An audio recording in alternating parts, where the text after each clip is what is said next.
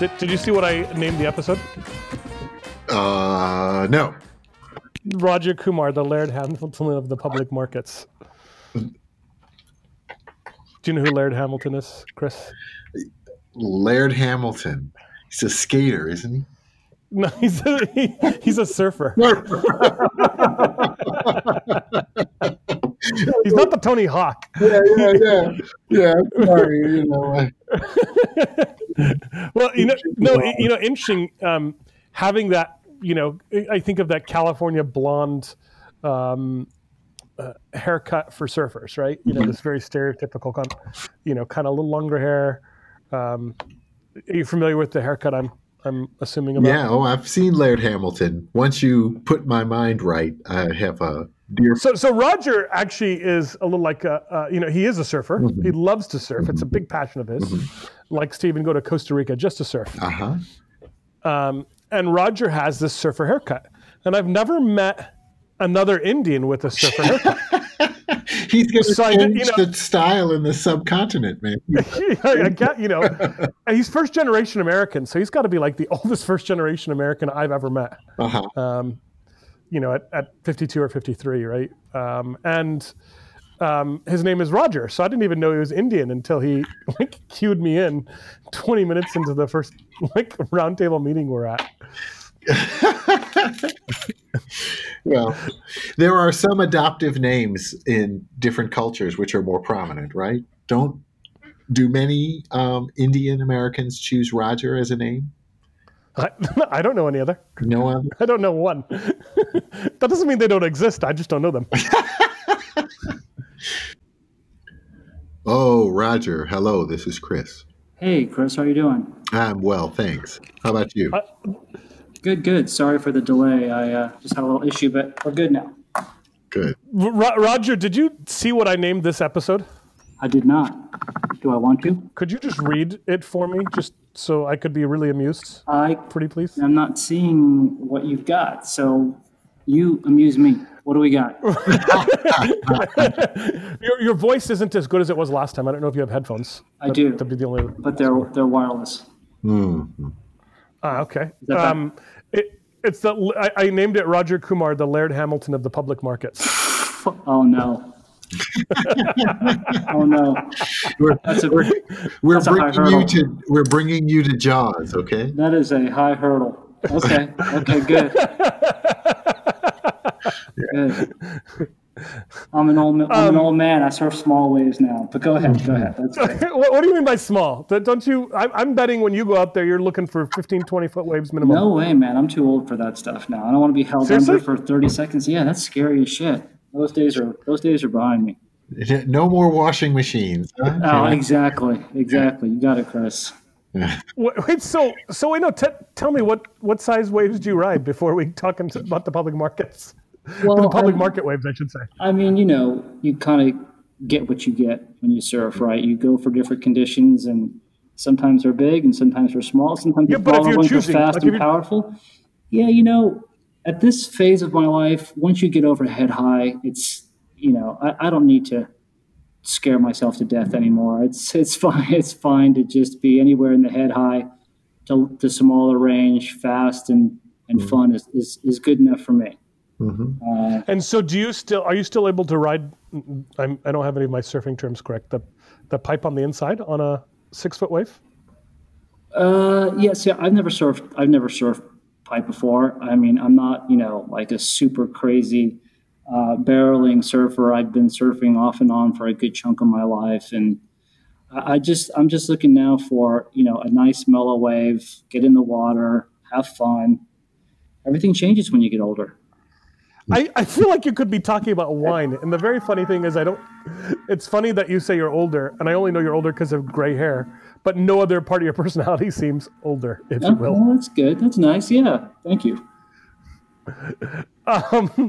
So I'm kind of curious, about this conversation in general. Chris, I thought we should have a good debate between Roger Kumar, and we'll do his intro at the end. So, okay. So Chad will be happy with us. But,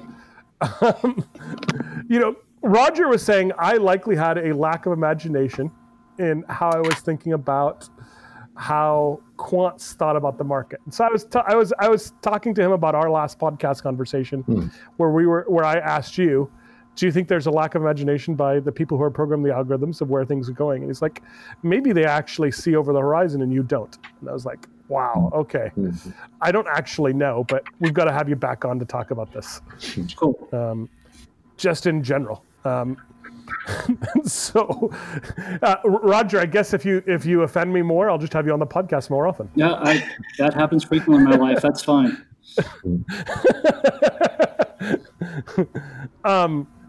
I kind of curious about, maybe you might build on some of that conversation we were having. Well, if I recall the way we framed that debate, you were sort of suggesting that algorithmic traders, traders that are basically following, quantitative models, might only see a narrow slice of the world, and they're perhaps not able to input other factors into their thinking. And I think my counterpoint to that. And I said even pandemics. Yeah, that's right. Yeah, and I think my answer was kind of twofold. On the one hand, I think I agree with you because, for the most part, what a lot of algorithmic traders are doing is some form of either trend following, convergence or divergence trading, depending on if they're doing a risk or a riskless strategy, an arbitrage or a directional strategy. So we probably would have to define what we're talking about. That universe is massive. But, I think we're starting to see stuff that is incorporating tons and tons of data now across a pretty broad spectrum of strategies. I think that world's changed now. I don't really come from that world. We're all having to trade against that world now. So I know a little bit about it. My background is a little more the hedge fund world that I came from is really very fundamental in its thinking. Maybe, traditional technical analysis. Whoops, I'm going to have to find a way to get out of that because that's going to annoy us. That's actually one of my programs running in the background, even though it was on. Let me close that out. Is there any chance you have wired headphones too while we've got you moving around, Roger? It would take me a minute to find them. We'd love to wait that extra minute. Is it pretty bad? Okay. I know Chad would. Okay. It's not as good as last time. Okay. Give me just a couple minutes so I can come up. Yeah, thanks, Roger.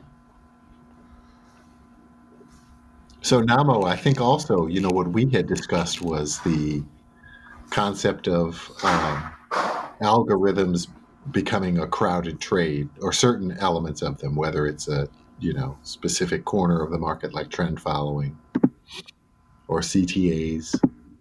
So interesting. I don't think we actually got into that depth, but that's might have been what you talked about or what you were thinking about.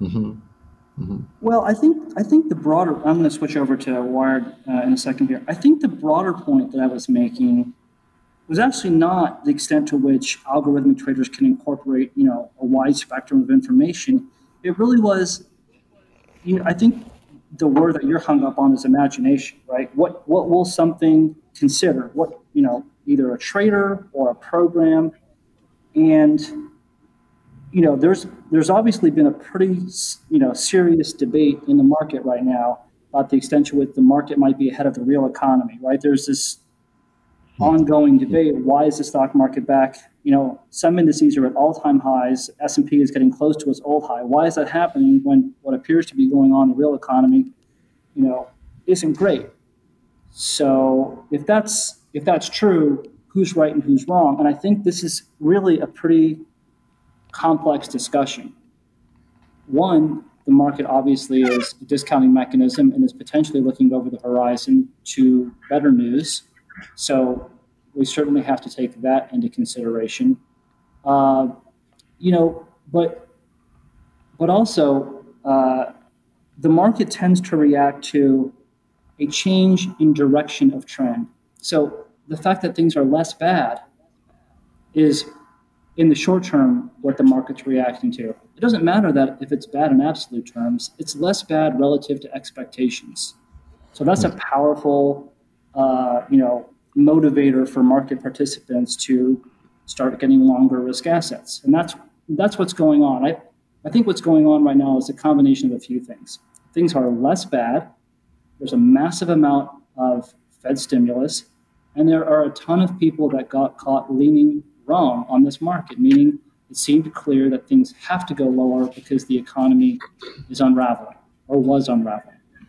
And now we're seeing a few things that are inconsistent with that thesis. So that's what I think this rally is about. Do you think that the amplitude of do you think that the amplitude of the change, I mean, because it's more significant in terms of the volatility and the directional change and sort of the pro-cyclical moves, you think that's amplified by the algorithms and the programs that we're seeing? Absolutely. I mean, I think you make a great point. I remember seeing a change in the tone of markets in terms of, convergence and divergence traders think about moves that are, a certain number of standard deviations away from normal, and they start pressing their bets when things start to diverge or, diverge away from their mean performance. They start pressing bets. That's a typical program for a convergence trader. I remember seeing markets move way past their norms, this 7, 10, 12 years ago. So the makeup of market participants is only increasingly moved towards more quantitative traders, more algorithmic traders. So that's a dynamic that we just have to deal with and face. So the short answer to your question or your statement is absolutely, I totally believe that's true. It's going to get tougher. But also, I think that creates a lot of interesting opportunities. When things move farther than they should, and should's a word that we could probably debate when it comes to the market. But when things move farther than you believe they should, maybe that's a better way to phrase it, that can create real opportunities in both directions. So this push up, which has a lot of components that I mentioned before, things like stimulus, which has been a ton of fuel for the market, participants leaning wrong, also is absolutely exacerbated by algorithmic traders. Yes. What could change the direction again? I mean, we're seeing a divergence in the credit markets. I mean, LCD, S&P's, credit watch division is saying that the, leveraged loan market's flashing yellow. I mean, we really are seeing a lot of destruction and some rolling bankruptcies in that space. And in the corporate space, too, the highest number of bankruptcies ever in 1 month for publicly traded companies. So what do you think would change the mind of the market, just in a sense that you could bet directionally again? Well, I think if you think about this kind of market dynamic in historical terms, I'm not a market historian. I appreciate, what's happened in the past, and I've done some reading. I'm not one of those guys that can cite, all the declines, all the circumstances around them and things like that. But put your baseball cards away. Right. Yeah. But I definitely, if you look at every waterfall sell-off that has occurred in history, this kind of, down 25, down 30, down 40 in a very, very short period of time, you almost always get a powerful reflex rally. And it really doesn't matter what the environmental conditions are. It doesn't matter if things are recovering. It doesn't matter if things are getting worse. That reflex rally is kind of embedded in the nature of markets. You get that. And then, at some time after, it could be a few months, it could be 5 years. If you look at the crash of 29, there was a 50% reflex rally, and it took 5 years before you made new lows. You could have that environment as well. So I don't think you can draw conclusions about the real economy just because we've had this massive rally. So if you are a bear and you really believe that dislocations are going to continue to occur, you should not let this rally, stop your thinking. I mean, this is not unusual, right? Irrespective of how this is going to play out, this reflex rally is not unusual. There's the technical trader in you coming back out. It's good to hear. There it is. Right. And subsequent retracements too, should the market fall again. It's not a straight line up or down. The truth is, you have to have the rally to get the decline. That's something that I think a lot of sort of amateur traders and people that are purely fundamentally oriented don't appreciate. You have to have the rally in order to get the decline. The rally is embedded in the decline. It brings new fuel into the market, new buyers. They have to be hurt. Once they get hurt and give up, you have this sort of occurs in waves and cycles. So no decline from peak to trough is without significant rallies. We just observe every bear market and we see that. So if you have a strong fundamental view that it's lower from here, this should not dissuade you. Well, so my argument or question is, and this is maybe where part of our conversation started, was with the number of traders being so different as computer, 90% of the market's done by software today. So we see, on any given day, anywhere from 80% to higher. Yeah. Okay, so 80% to higher. That wasn't true 10 years ago. So is it possible that the market continues to grow because of the lack of imagination? That it should actually be, because the market doesn't seem to match. What do you mean the market should continue to grow? Explain what you're saying with grow. Gain in value, have a rally, right? Or continue to trend up. So you're, just so I understand what you're saying, is it possible that the nature of having more algorithmic traders,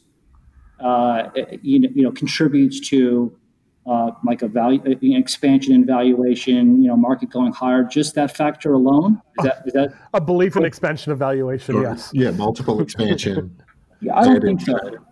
I don't think so. And the reason I don't think so is because in the long run, there are very limited number of like long-term drivers for the market. It really comes down to earnings expectations, and interest rates. And I might be missing a couple of important things, but it really kind of revolves around that. And value of all assets are kind of driven by, for the most part, interest rates. So,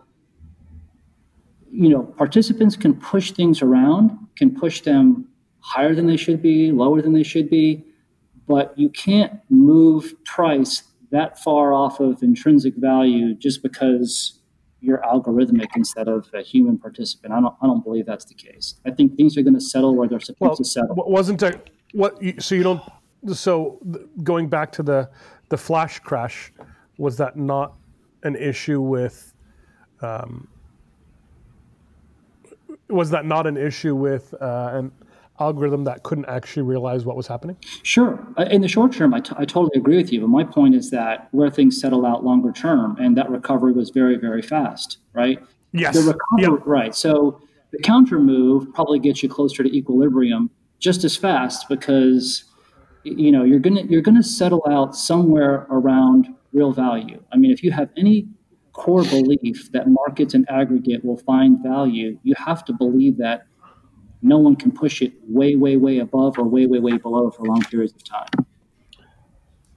Well, I guess you have to define a long period of time. I mean, by NIPA accounts, profits have been flat to declining for 5 years, yet the expansion in that multiple on the S&P 500, for example, has just gone up and up and up. So stock prices have risen, but certainly cash flows haven't changed much. That's a good point. And I've had this debate before. I think there are other factors at play that are driving stocks higher. I think this enormous bull market in bonds is giving you a significant expansion in the multiple. I also think there's a scarcity value in stocks that's going on. That there's sort of a joke, and I'm not sure if I have the exact numbers right, but it's kind of a, who's in Grant's tomb joke, which is how many stocks are in the Wilshire 5,000? And it's something like 3,500. Yeah, it's less. So, yeah, right. Still shrinking. Right. Still shrinking. Right. So you're getting scarcity value for equities, and you've got this incredible underpinning because of incredible low rates. So I think you make a good point, Chris, as far as the earnings picture goes, but not as far as the interest rate picture goes.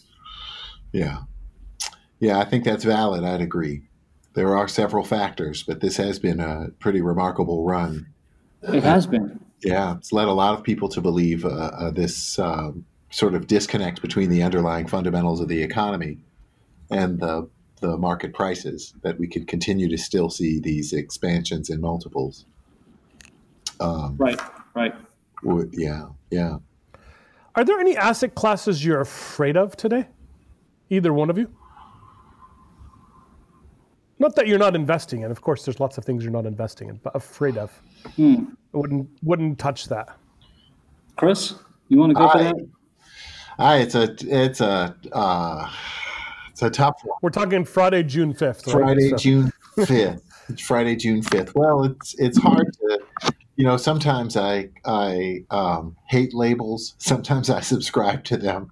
So it's the old joke, is a washing machine an asset class. But I think in one sense, the private equity industry has really had a lot of excesses, even a lot of abuses. And I'm painting with a broad brush, but I'd be very wary there because of those marks. I don't know that those things can really hold.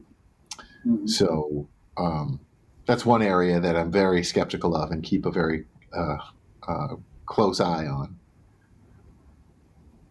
Others, probably junk bond spreads have really narrowed again.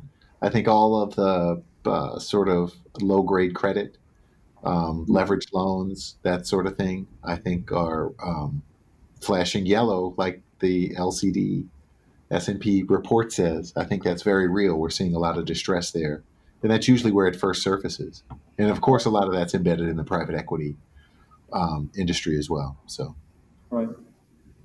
Yeah, I think I would generally agree with you. I think almost everywhere along the curve, it's hard to find value, both in quality or duration. I just think, we've had a 40-year bull market in bonds. We're moving to a place in that asset class where, it's getting really challenging to see how you're going to get that asset class continuing to outperform.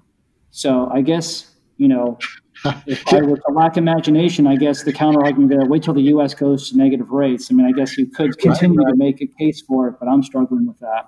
No, I struggled in 2015 and 2016 when we first saw the appearance really of negative rates on any scale. And, the rates went more negative. So bonds did rally, in Austria, Germany especially. Pretty remarkable.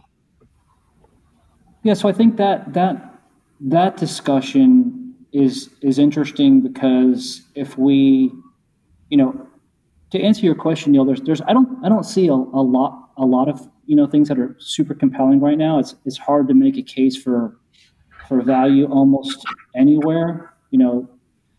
I probably could make a case for some areas of natural resources, maybe some areas of EM.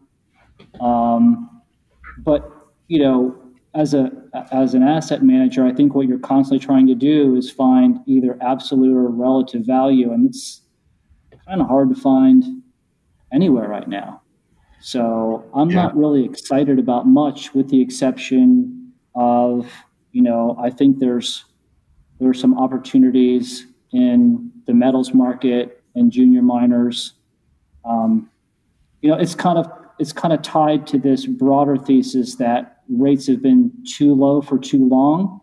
And if you believe that that's true, there has to be a consequence to that. Mm-hmm. And if central banks are fighting that natural consequence, which they appear to be doing, then there's got to be consequences to that. And I think that's going to play out in... you've been thinking about this thesis for a while, actually. It's been right. I mean, honestly, I think the first time I talked to you, gold was probably at around 1,000. And, now we're 1650, 1750. So it has been correct.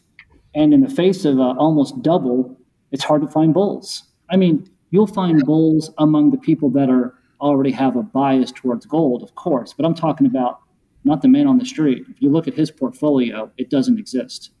Yeah, it's underowned. It's in pension funds, institutional, have almost none. And certainly on the retail side. And I've been in parallel with you, Roger, on this for even longer than when gold was at 1,000. But it's a pretty remarkable run. And that's one area of the market too, Neil, where you've seen cash flows just really at records. And this is last year with a much lower realized price right on the metals. So, and from a technical perspective, one of the most bullish conditions you'll ever find is an asset class where prices are rising and no one really cares. That is an environment that is, it's telling you there's room to run. When you're at the cocktail party and everyone's talking about it, and everyone's in, then that's a different set of conditions. This is no quite more different. Buyers, only potential sellers. Right? Exactly. Yeah, this is a very different world in that space, for sure.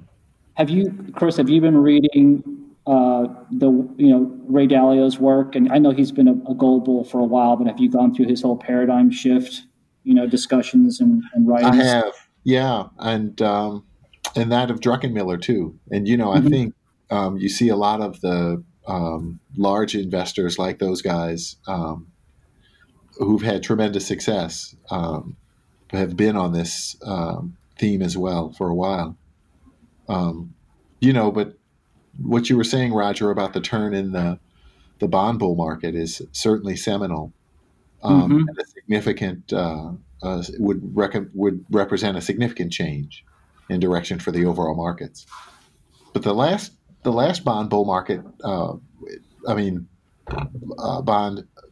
bull market ended in 1946, and still 12 years later, 1958, long rates were only like 25 basis points higher on the 30-year bond. So there was a very, very gradual increase in rates. And of course, this is different than that, right. Especially given the massive amount of central bank interventions globally.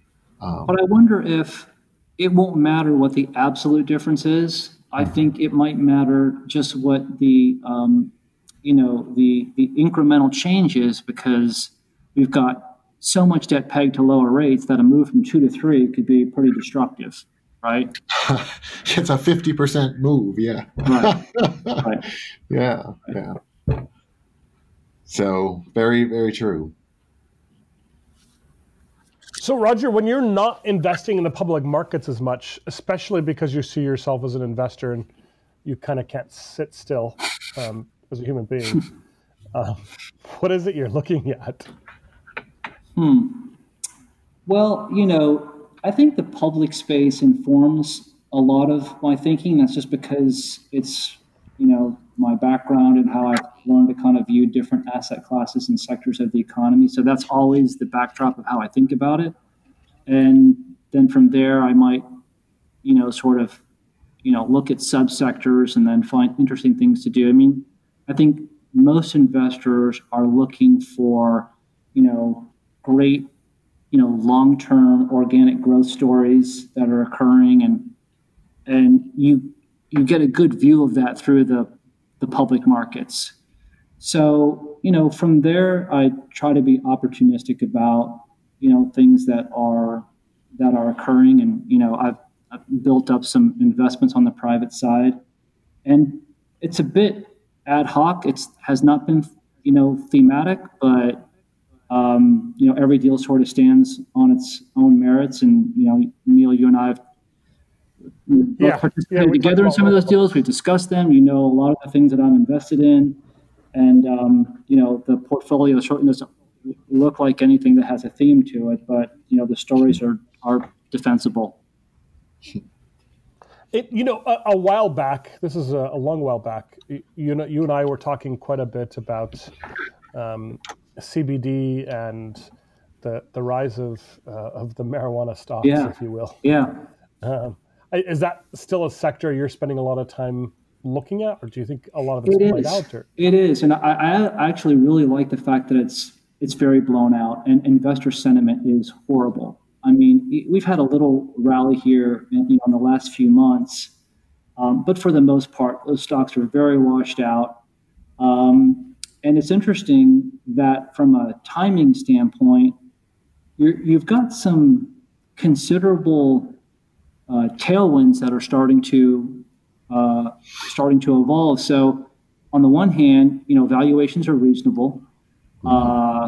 Again, for a sector that has, I guess we could argue about whether valuations are reasonable, but I think they're certainly much more reasonable, right? So as an index, you're still probably down 70% from the high, 70 to 80%. You're not buying the peak, though. You are not buying the peak. That's exactly right. But when you pick through the rubble, I think you're starting to see a couple interesting companies emerge, and there's some really good stuff out there that's talking about the different waves of investing in the cannabis cycle, and it's talking about initially the dried flower was where everything really started, but now we're moving into other form factors and healthcare and medicine around cannabis, biotech around cannabis, software that supports cannabis. So that industry is starting to become more mature from a business and sector standpoint. But as an investment, there's no capital there. I mean, I don't know what the value of the entire index is, but I suspect it's pretty tiny. So that in and of itself makes it more interesting. You've got, some survivors. You've got valuations that have come down. You've got, this sort of domino effect of more states adopting, state laws that are favorable for cannabis companies. I think you're getting closer to the passage of the Safe Banking Act, which allows for interstate commerce. You're getting a little bit of a shift from the illicit market to the legal market. So to me, a lot of these little things are starting to play out at a time when people hate the sector. That's always interesting as an investor. So yeah, I think people that understand this sector, this is pretty good timing. Mm-hmm. Interesting. Are you also looking at psilocybin, or as I watched Billions a few weeks ago, ayahuasca?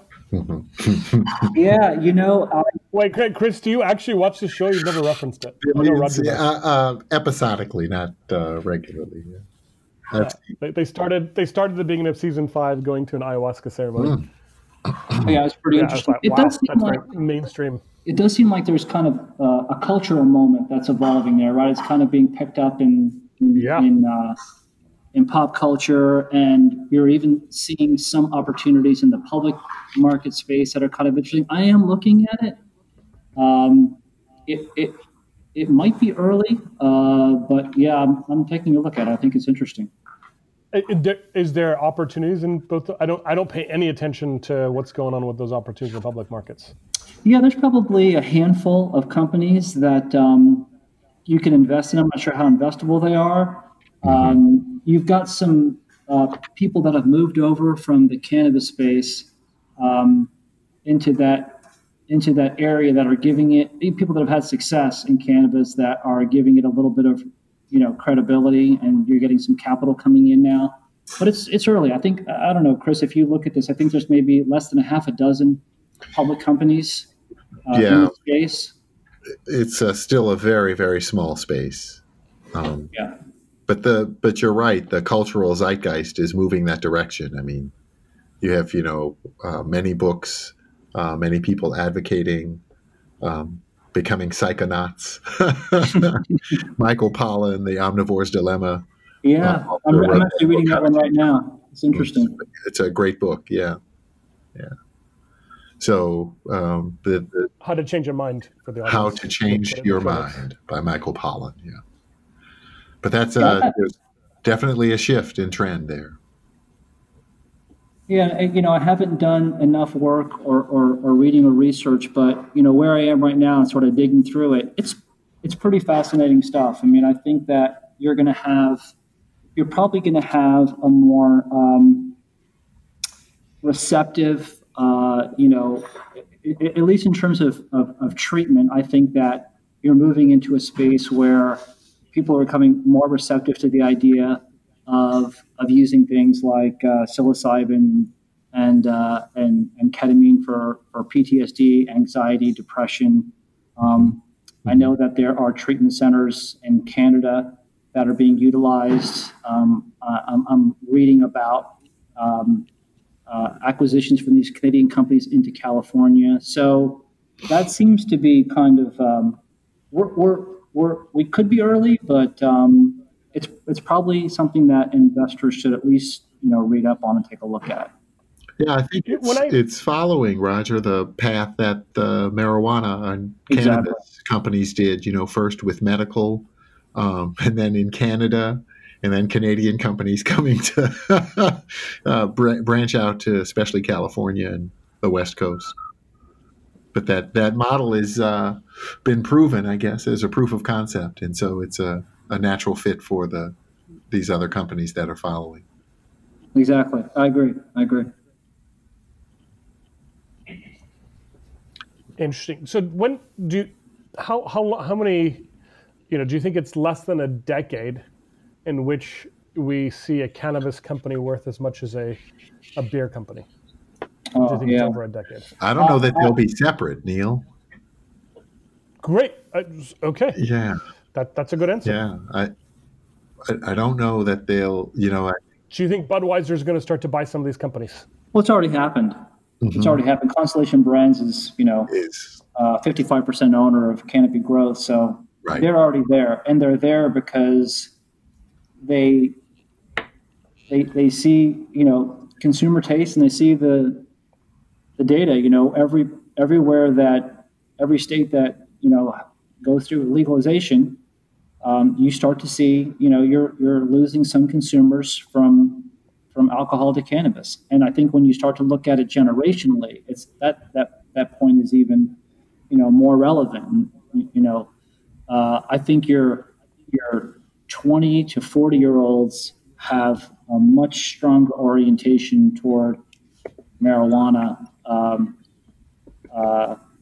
than at any point in history. So if that's true, then these alcohol companies know that they have to be there. They have no option. Bud Light will not be the best-selling recreational drug anymore, huh? Yeah, if it's cannabis infused, maybe. That's right. You're exactly right, Chris. I mean, I saw some marketing material. Is that a thing? It is. By the way, it's a thing. Okay. And it's actually packaged and it's pretty attractive to the consumer. You're talking about a no alcohol, no carb, well done craft, cocktail infused with cannabis. There's a lot of people that would prefer to do that than have a beer or a glass of wine. So, or even the act of smoking, who would rather ingest it that way than use it in a different method. Yeah, absolutely. Yeah.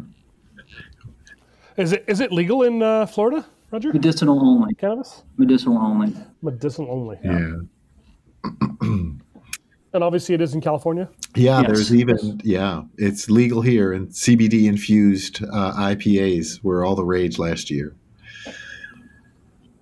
And did they help you relax anymore? I didn't try them, but I just saw the sales numbers, and that I think was one of the impetuses, of course, for Anheuser-Busch and then, of course, Constellation Brands really coming in heavily as an investor to Canopy Growth. So. Yeah, and I think the CBD THC issue is confusing a lot of people. Mm-hmm.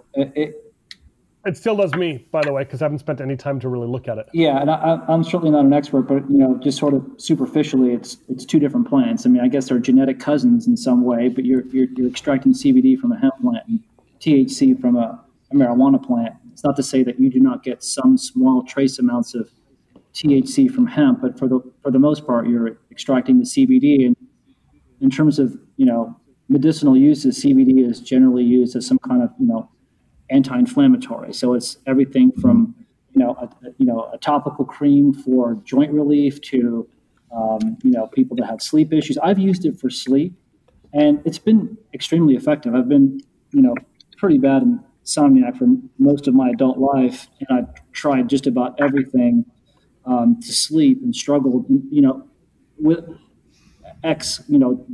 harder drugs to sleep. I'm not into taking anything habit forming. But CBD is really the only thing that has really helped me sleep. So I'm a believer in its use as a sleep agent.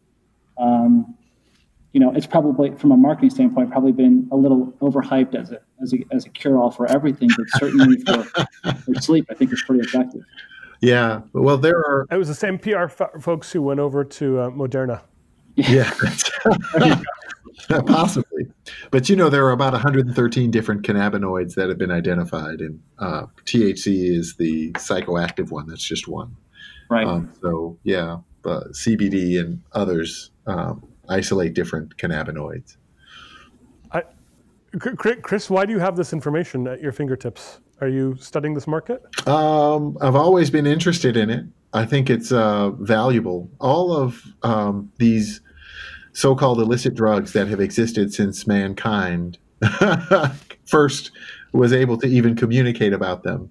I mean, the Laotian word for joy is the same as the word for opium. So you look at those things and you say, well, there's something underlying this, and why the use of these particular compounds has been persistent throughout human history. So I'm glad that there's an opening, because there are many more medical studies and proven uses for these kinds of drugs. So it just keeps me interested. I mean, it is a fascinating subject. I've had some conversations with people in the space. Now I'm going to go backwards to the psilocybin conversation, and just trying to learn more about what's happening from a business standpoint. And I've encountered some really interesting people and smart people whose perception of psilocybin and how it can be used just is pretty mind-blowing. I mean, I've had people tell me that they believe that psilocybin is a sentient plant that wants to be ingested by people, so that people can share, so that the plant can share the human experience of the user.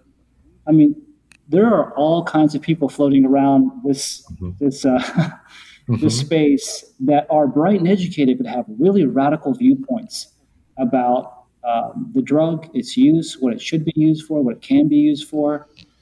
So it is fascinating, but it's pretty easy to sort of fall down the rabbit hole here.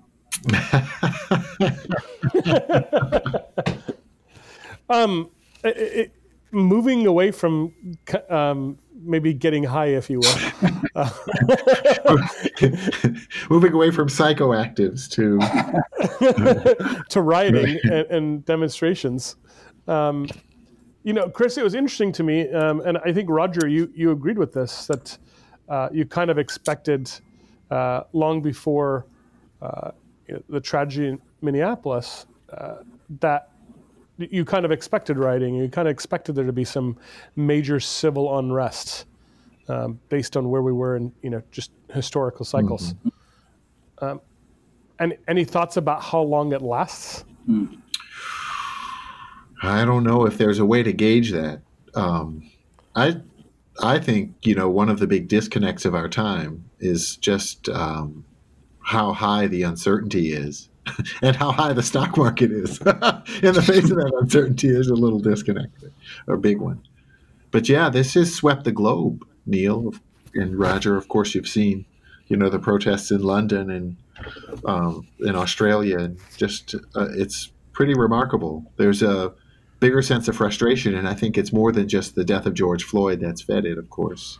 And there were several cases, Breonna Taylor, in terms of police brutality here in the U.S., and Ahmaud Arbery, who was hunted down. So there, just in rapid succession, was a tremendous frustration with that. And then, I do think the stay-at-home orders created a lot of short fuses. There's just several contributing factors. But I don't know how it'll die down. I'll tell you, the answer is not the confrontations we see. That seems to exacerbate the situation and keeps it and prolongs it, right? It's like a good divorce lawyer who keeps you at odds with you, keeps you fighting and keeps you engaged in the fight. So it can drag keep billing. Yeah. Didn't you say she said this once? So, but yeah, the answer to it certainly is not violence, right? It's really trying to get this understanding, which it seems there's a trigger. I actually wonder if winter helps it. So as it turns colder, do you really want to be outside marching as often, as much? I'm willing to bet there's historical data against protesting more in the summers in general. Well, we're still in a pandemic too, a second virulent wave, or even one considered to be virulent. Would probably. Well, I don't know. In Florida, they just think it's pneumonia every time people die, right? No, I mean, they're changing the reporting numbers right, there. Right. I mean, I don't really have much to add to what Chris said. I agree with just about everything Chris said. I think that just the nature of protest, irrespective of the issue, almost invariably, there's an energy to that, and it kind of burns itself out over time. But the issue prevails, so it tends to be episodic, right? I mean, this is going to happen again 5 years from now, 10 years from now, 20 years from now. We're going to see this over and over again. It's interesting though, if you think about this in the context of bringing it back to our earlier conversation, the Dalio conversation. If you read some of his work, he's been talking about, I guess, in some ways, a bit of a Marxist uprising without using that phrase. Mm-hmm.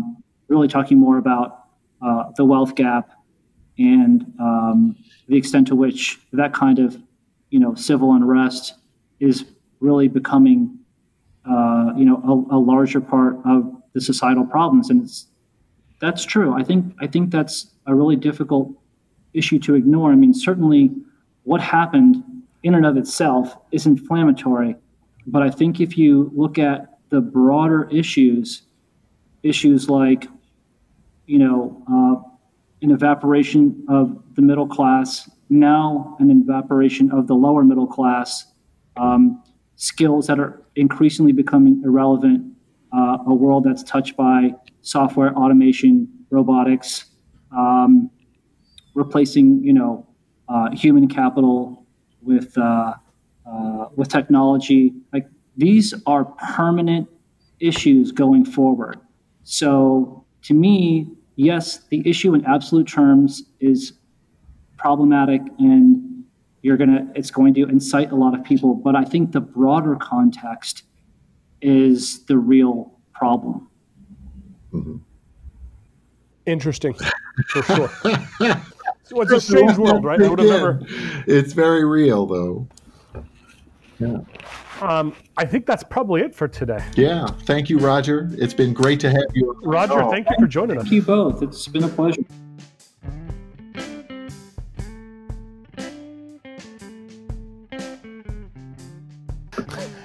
Now you can ask me about the world. What's going on with all the riots and the looting of poor Neiman Marcus? Yeah. Well, those are secondary issues. We had just a tremendous amount of frustration. I mean, there's no more cheeks to turn. It's what it feels like. I mean, there's been a lot of peaceful protests, But didn't you go to Argentina during, 2011 when everything was going crazy there? No, 2001. Oh. After the 99-2000 crisis they had, I think. And that's when you stayed at the Ritz or something for $65 a night. Yeah, with the crisis travel. It's great bud. It's good if you're a value seeker. But it was a little bit sad. I saw people in suits going through the hotel dumpster area looking for food and stuff for their families. So, they're probably recently retired CEOs or CPAs or some white collar professionals, but at least they were in the uptown area looking through the right garbage bin.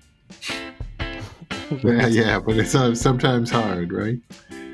I've been in Greece on strike. They had a garbage strike, and a heat wave at the same time. That one was rough, but also inexpensive. So my wife has disabused me of crisis travel. Though Yeah, you told me because it smelled outside and the pigs weren't great. Yeah, that one was a tough one. I think that sealed the deal. But Bali after the bombing was good. But it's a little sad, you know. I mean, there was no outward problem like seeing, you know, recently impoverished people or the smell of uncollected garbage piled up. Can you really say you're a value investor if you don't have value travel, Chris? Come on. I guess you could. You could. You got to tell your wife, this is part of my brand of who I am. Right. Well, Warren Buffett... Don't ruin it, Pilar. Yeah, Buffett famously, of course, bought the jet and said that it named it the Indefensible because he knew that being a value investor and buying a jet for your own personal travel is indefensible. All opinions expressed by Neil Modi, Chris Idell, and podcast guests are solely their own opinions and do not reflect the opinion of Zoe Capital or Idell Beal and Associates. This podcast is for informational purposes only and should not be relied upon as a basis for investment decisions.